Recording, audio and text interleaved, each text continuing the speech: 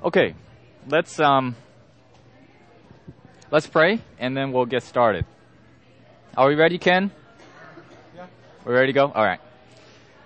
Father, this morning we're so thankful for the lovely weather and also for blessing us with another day of life and the opportunity to think and to study your word.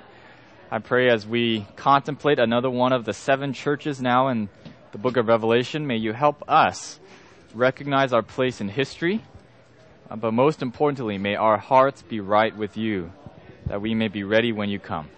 We pray these things in Jesus' name. Amen. All right, if you can turn your Bibles to Revelation chapter 2, we're going to spend most of our time there today. We have gone through chapter 1, and we've gone through 3 churches in the sequence of 7 churches so far. We've talked about Ephesus, which is the apostolic church, which went through about the first 100 years of church history, from the times of the apostles until about 100 AD. And then we had the second church, which is the church of Smyrna, which is the church of persecution. It is the church that got persecuted for 10 days. You should be tried for 10 days. The Diocletian persecution at the end of the Roman era. Or I guess it's not the end of the Roman era, but the emperors. And then we talked about the compromising church, which is Pergamos, which actually corresponds with the conversion of Constantine. I didn't mention this 2 weeks ago, but Constantine, he was a pagan king. He had a miraculous sign. He marched his soldiers through a river and baptized them and became a Christian. But that was really Christianity in name only. And it was Constantine that declared the pagan day of worship of the sun, venerable day of the sun. Well, why don't we just, for the sake of unity, let's bring everyone together. Let's just worship all on the same day. Let's just call Sunday the day of Christian worship too. Since after all, I'm the emperor and I'm a Christian now. So Pergamos was a church of compromise. Balak, a king, teaching people to eat things sacrificed unto idols, and fornication, religious or union of church and state, I should say. Those things all happened parallel and quite closely in history with the conversion or the supposed conversion of Constantine. And that ended right about that period ended about 538. Okay, and that's where we're going to start today. We're talking about the third church. Revelation chapter 2 is the church of Thyatira.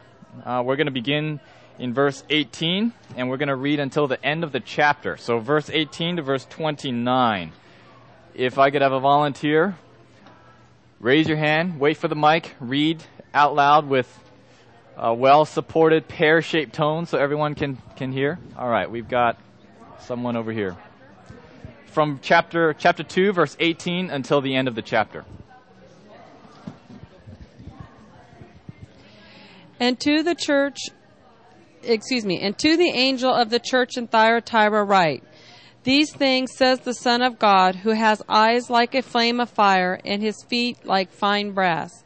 I know your works, love, service, and faith, and your patience, and as for your works, the last are more than the first.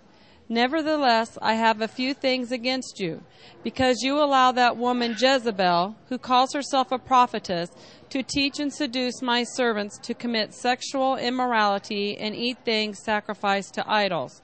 And I gave her time to repent of her sexual immorality, and she did not repent. Indeed, I will cast her into a sickbed, and those who commit adultery with her into great tribulation, unless they repent of their deeds.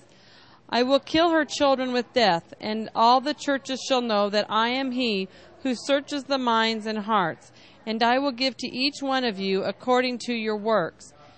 Now to you I say, and to the rest in Thyatira, as many as do not have this doctrine, who have not known the depths of Satan, as they say, I will put on you no other burden, but hold fast what you have till I come. And he who overcomes and keeps my works until the end, to him I will give power over the nations. He shall rule them with a rod of iron. They shall be dashed to pieces like a potter's vessel, as I also have received from my Father. And I will give to him the morning star. He who has an ear, let him hear what the Spirit says to the churches. Thank you very much. So here Thyatira is, if you look at the length of this letter or the message to Thyatira compared to Pergamos and compared to Smyrna, it is actually a fair bit longer. And what you also notice, several things, is that Christ, we have the regular outline of the message. Christ introduces himself, and then when he gives a commendation, it's very short. It's a very short commendation, but the rebuke is very long. It takes about 4 verses, where he talks about what I have against you, the few things I have against the church. And then there is no additional admonition. Basically, Christ says, whatever you have, hang on to it. I'm not going to place upon you any more burdens. And then he gives the blessing to the overcomers. So, Thyatira is an interesting church. Let's begin with looking at Christ's introduction of himself. Verse 18, it says, These things saith the Son of God, who hath eyes like unto a flame of fire, and his feet are like fine brass. Now, what mental picture do you get of someone with eyes like flames of fire?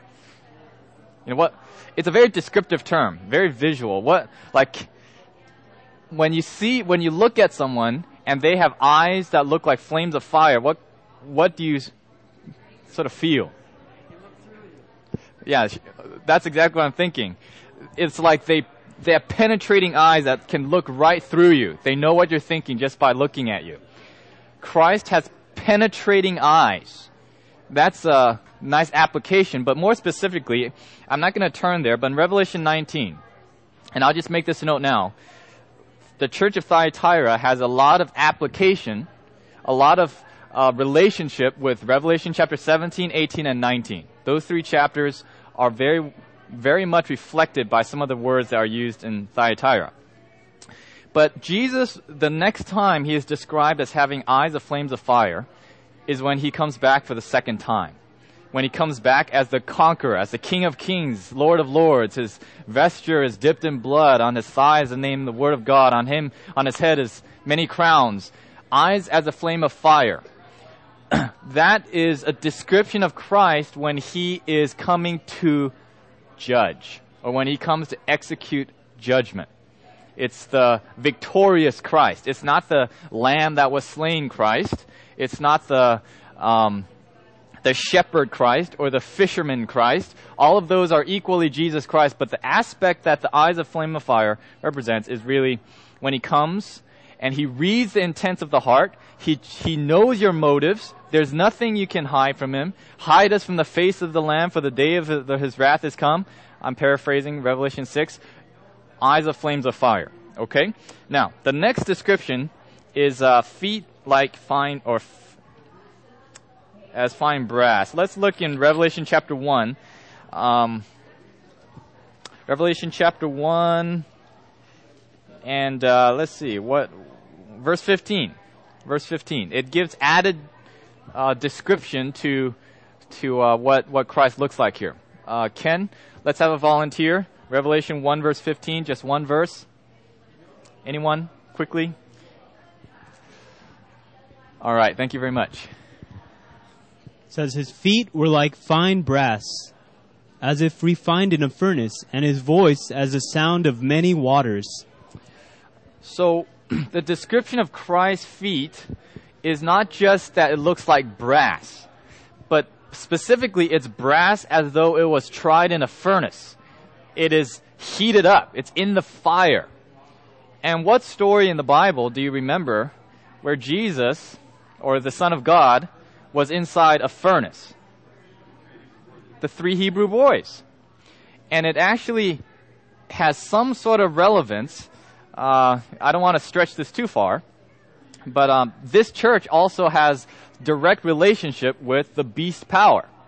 We're going to talk about Jezebel in just a little bit. It's also a persecution time. It is the church during the Middle Ages, the Dark Ages, where the church or the faithful people of God is going through the fiery trials as the 3 Hebrew worthies were thrown into the furnace. And Jesus is standing there representing himself as, I'm already in the fire before you even get there. He's going through the troubles with his people. So that's the introduction of Christ. Number 1, he reads our intents and motives. He comes with a purpose to give according to every man's works. And then he comes suffering with his people in their afflictions in the furnace. Okay, verse 19 is the commendation he gives to them. It's very brief. Verse 19, it says, I know thy works, and charity, and service, and faith, and thy patience, and thy works. Is Christ being redundant? He sort of lost his train of thought. He said the same thing twice. No, he makes it clear. He says, and the last to be more than the first. So Christ said that he commends this church in Thyatira for their works on purpose. They had good works in the beginning, but through the course of this church's history, their works increased. Their works were better, in a sense, at the end as in the beginning. And I already told you, I'm going to prove this in just a little bit, but just hold on to your seats for a little while. This period of church history, Thyatira, goes from the time of 538 to 1798, 1,260 literal years, prophetic days. At the beginning of the persecution time, largely the truth of God was lost sight of. But what happened at the end of the 1260 years that sort of brought truth back into the limelight? There's a very significant event that changed the course of human history, right? There were significant figures by the name of Luther and Zwingli and Calvin, and Wycliffe was actually before that a number of years, and also Huss was a number of years before that. But the Reformers came in about the 16th century. I highly recommend D'Aubigné's History of the Reformation of the 16th Century. Wonderful set of books. The Protestant Reformation came and sort of it didn't necessarily bring an end, because God brought the end. But at the end of the 1260 years of the Dark Ages, light actually began to grow brighter as from the beginning. The progression from Ephesus, Smyrna, and Pergamos has been a steady decline in truth. It's been a decline in morality, a decline in fidelity to God. But here in Thyatira, in the darkest of times, when God's people are being tried in the furnace of afflictions, their faith becomes more pure. And Christ commends them for that. It's not a long commendation, but it is worthwhile to note that this is the first church. Actually, I believe it's the only church where Christ commends them for improving upon their faith. There are other churches where he doesn't have any rebukes for them, and that's great too. But this church, through the most difficult times, Christ recognizes your works at the end are better than your works at the beginning. And that's worthy of commendation. But that's all he has to say for that. Now we get into the basic meat or the main message of Thyatira. And it's the rebuke. Now what does Christ have against this church? Okay, let's look in verse 20. We'll take one verse at a time. Verse 20 says, notwithstanding I have a few things against you, because you suffer that woman Jezebel, which calls herself a prophetess, to teach and to seduce my servants to commit fornication and to eat things sacrificed unto idols. Now, Jezebel ought to bring very vivid memories of the Bible story. Now, when we look at Jezebel, what are some characteristics of Jezebel that you all are familiar with? Who was she? Maybe just call it out and I'll repeat it for the recording, because I want to make sure we keep moving here. I heard a few comments over here. Okay. Wife of Ahab. Ahab was the Jewish king of Israel. And Jezebel, okay, go ahead. I'll just repeat it in the mic. She was a foreign wife to Ahab. Foreign wife, Her father was the king of Tyre.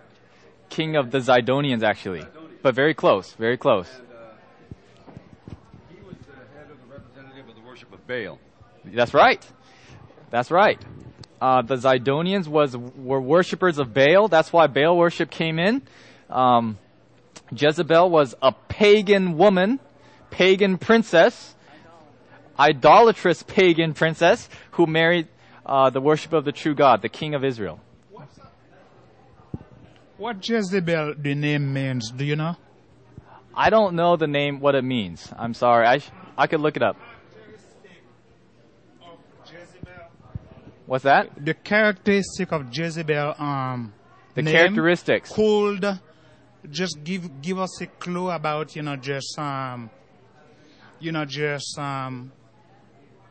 will give us a clue about what you are looking for. Yeah, we're working on it. We're getting there. Thank you. So Jezebel, those two things are very significant. She's a pagan idolatrous princess who married a Jewish king, a worshiper of the true God. And I mentioned this before. If you go back and you look at the story of Jezebel, Jehu came to kill her. And do anyone remember what she did as her final act before she was about to get murdered? She painted herself. She put on all of the makeup and all of the cosmetics and jewelry and all of that stuff. Interesting note. I'm not going to say much more than that. Who the Bible relates with colorful cosmetics and things. But Jezebel actually looks a whole lot like the harlot of Revelation chapter 17. There's going to be some other relationships in just a moment. But this is the first thing. Jezebel is a woman, and in the Bible, a woman represents a church.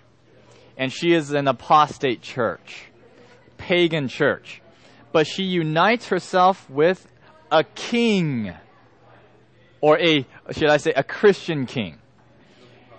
Kingly power, political power.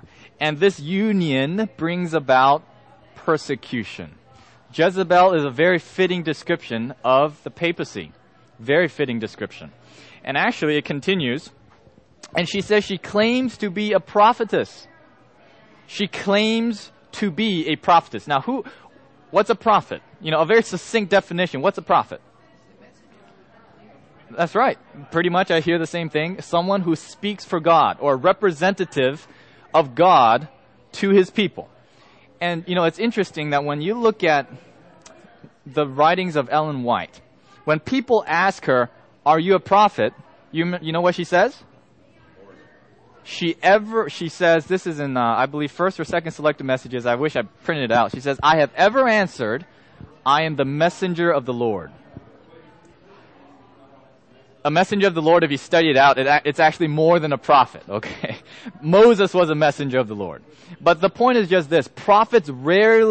True prophets of God rarely stand up and trumpet from the mountaintops, listen to me, I'm a prophet. I'm God's representative, listen to me. It's very rare that they do that. Generally speaking, if you look at the trend throughout history, prophets don't want their job. Prophets resist because they don't feel adequate. And God says, that is exactly why I want you to be my representative. But Jezebel here gives a contrasting picture. She says, I'm the queen. I'm God's representative. And interestingly enough, right about this time, 538 or so, there became a church-state power that claimed to be God's representative on earth. The vicar of the Son of God.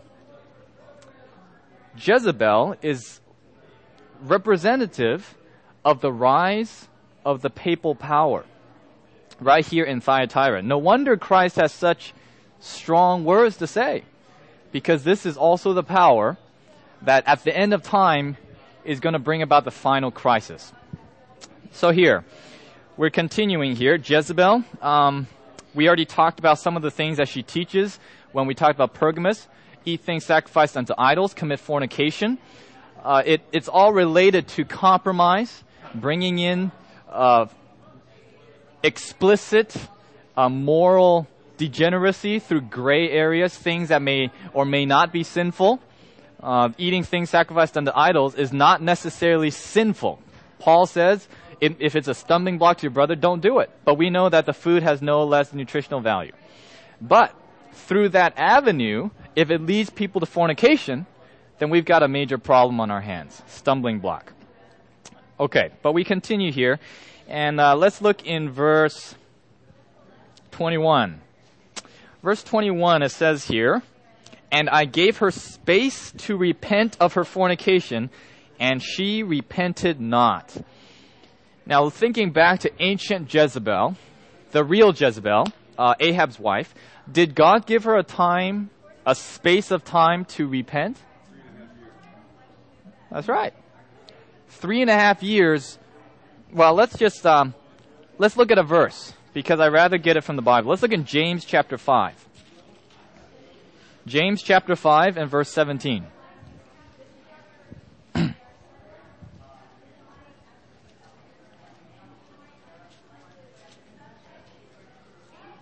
James chapter 5 verse 17. Ken, where are you? Microphone.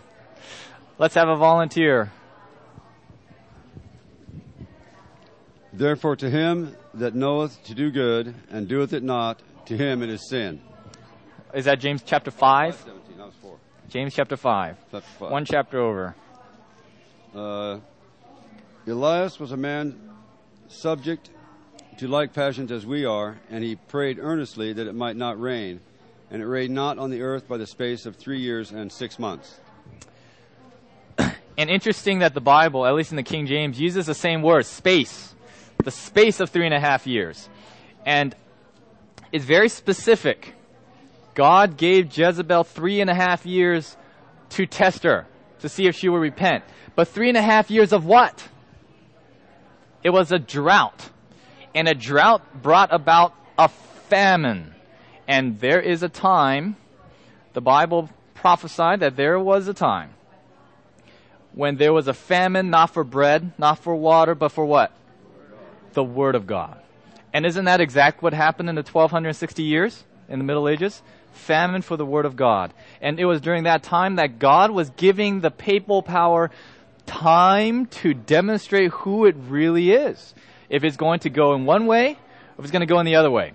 I'll just throw this out there. We're going to come to it. Norman and I have discussed this concept before. Actually, I'll show it to you in a minute from Daniel, but it's also in the book of Revelation. It repeats itself. The 1260 years is absolutely crucial in the great controversy. It is absolutely essential because the 1260 years of papal power is a clear demonstration to the whole watching universe what is the end result of Satan's plan of government. It is the most blatant demonstration to everyone who cares to see what ultimately transpires if Satan is in control. The papal power ultimately brings about its self-destruction. In Revelation chapter 11, we're going to talk about that. And also, we're going to see in just a minute that it is because of what happens in the 1260 that God is clear to begin the judgment. Because now everyone is clear. Oh, God, you're right. So God has the authorization, in a sense, to stand up and begin his judging work. But let's not get too far ahead of ourselves. Let's go back here. So we went through verse 21. Space to repent, 3.5 years. That's 1,260 days. 1,260 literal years if you calculate by prophetic time. So here we go, verse 22. Verse 22, it says, "Behold, I will cast her into a bed." And the bed, we know it represents a sick bed. "And them that commit adultery with her into great tribulation, except they repent of their deeds." And it's interesting to note the different tense from verse 21 to verse 22. Verse 21, it says, "I gave her space." But then in verse 22, all of a sudden God says, "I will cast her." So what that means is that the the punishment of Jezebel and all those who commit fornication with her comes in the future. And when you study the book of Revelation, it happens at the end of time. The 7 last plagues, the followers of the beast power, they get horribly sick. They get sunstroke. They get boils. They get sick. And then those that commit fornication with her also suffer. Now, I am making sure I give you all the verses here. Let's look at Revelation 17 real quickly, just so we're not just taking my word for it.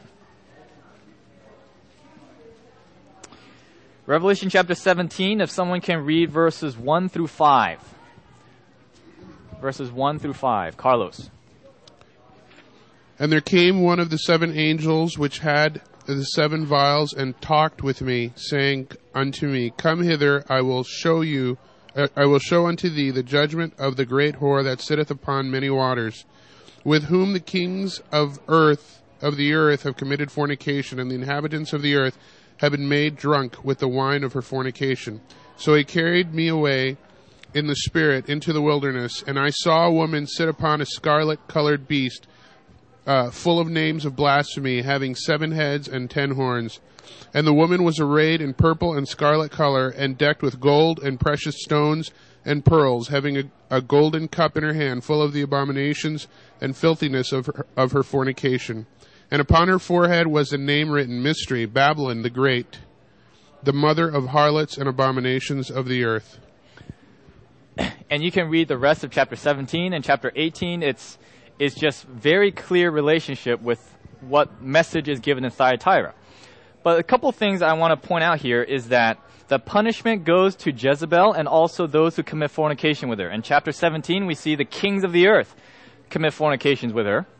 But also, it says that Babylon the Great, that harlot that sits on that beast, is also a mother. You notice that?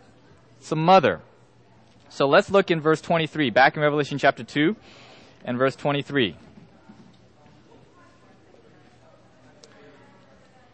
Revelation chapter 2, verse 23, it says, And I will kill her children with death.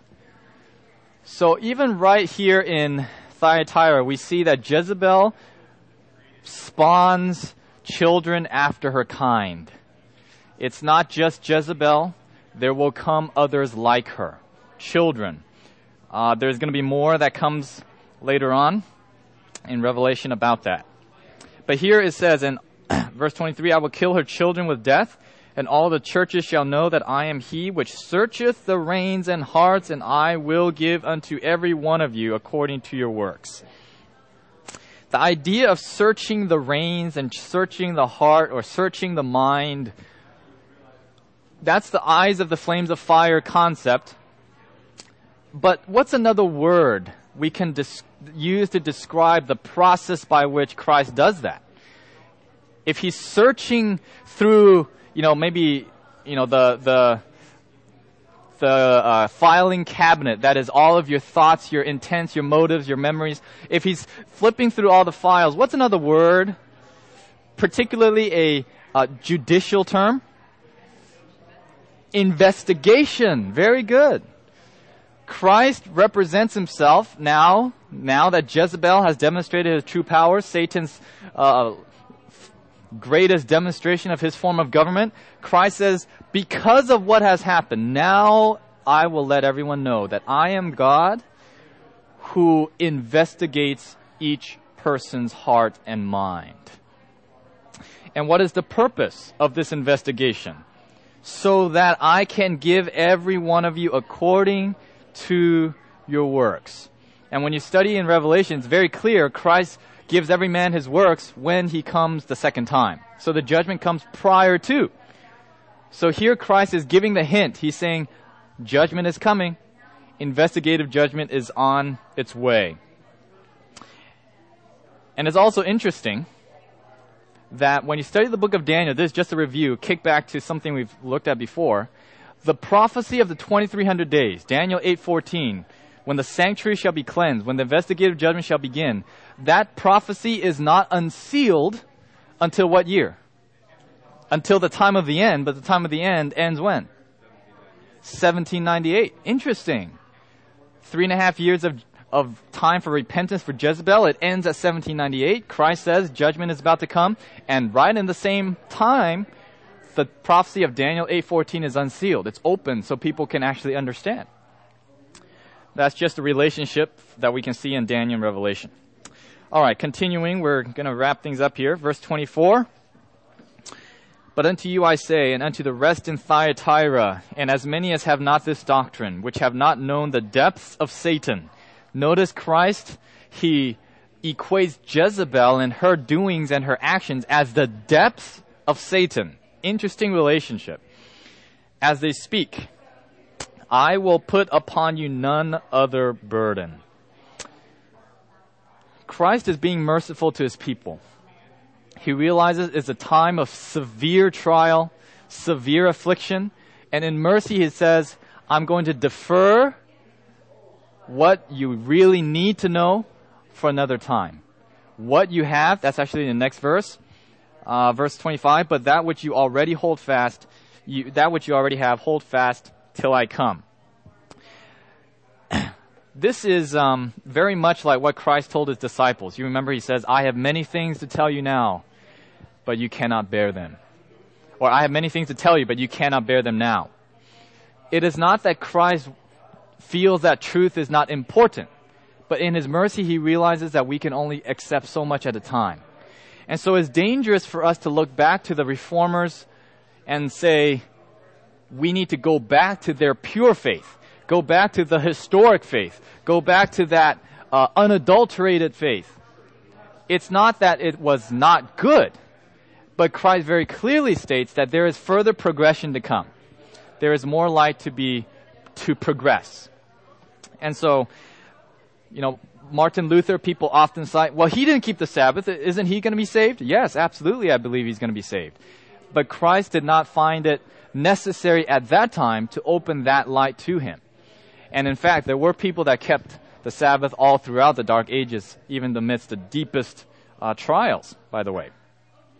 And so, Christ is, he doesn't give them much more admonition than simply hold fast to what you already have. And he continues, verse 26, we're almost done.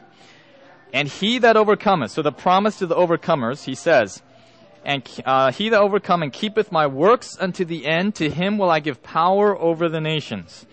And he shall rule them with a rod of iron, as the vessels of a potter shall they be broken to shivers, even as I received my Father. Every time that the term rod of iron is mentioned in the Bible, I have found 3 times. It refers to Christ ruling people or ruling his enemies. Christ ruling his enemies. In Psalm chapter 2, that's the first time it comes up. The heathens, they're imagining a vain thing against God's Son. Jesus Christ is declared God's only begotten Son, and he is given a rod of iron to rule those pagans or heathens that are persecuting him. We see the same thing in Revelation chapter 12. We see the same thing in Revelation chapter 19 again. He comes with a rod of iron. All that's to say is Christ is telling his people, I've been where you are at. I have suffered, but just as God the Father gave me authority to rule my enemies, one day you will too. Right now, Jezebel may have power over the nations. One day you will. Hold fast that which you have. When you overcome, you also will rule with me. And so, you can look in Revelation chapter 20 and verse 4. That verse very clearly gives us the picture of when the saints will indeed rule with Christ for 1,000 years. And in fact, they will pass judgment. They will judge those who were not saved. Judgment in the sense of determining with God whether their punishment is fair or not, answering our questions. There's a very beautiful message in the millennium. But verse 28, it says, and I will give him the morning star. Verse 29, he that hath an ear, let him hear what the Spirit saith unto the churches. The morning star in the book of Revelation is Jesus. Jesus in Revelation 22 says, I am the bright and morning star. So it's a promise of the second coming, but more specifically, it is a caution, an exhortation, an admonition at the same time. What do I mean by that? Let's look in 2 Peter. This is the last verse we'll look at. 2 Peter chapter 1. 2 Peter chapter 1 and verse 19. I'll just read it for the sake of time. 2 Peter chapter 1 verse 19, it says, "We have also a more sure word of prophecy, whereunto you do well to take heed, as unto a light that shineth in a dark place, until the day dawn, and the day star," which is another word for the morning star, "arise in your hearts." Christ is saying, I'm going to give you the morning star or the day star. But the Bible in 2 Peter chapter 1 verse 19 tells us that for us to be ready for that day star, we need to take heed to the word of his prophecies now. The word of the prophecy now is the light to guide us until that bright morning star can come into our lives. So it's an encouragement to those in the dark ages, because they indeed were in a dark place. And for us today, trust the word, because the morning star is coming. Okay, let's end there.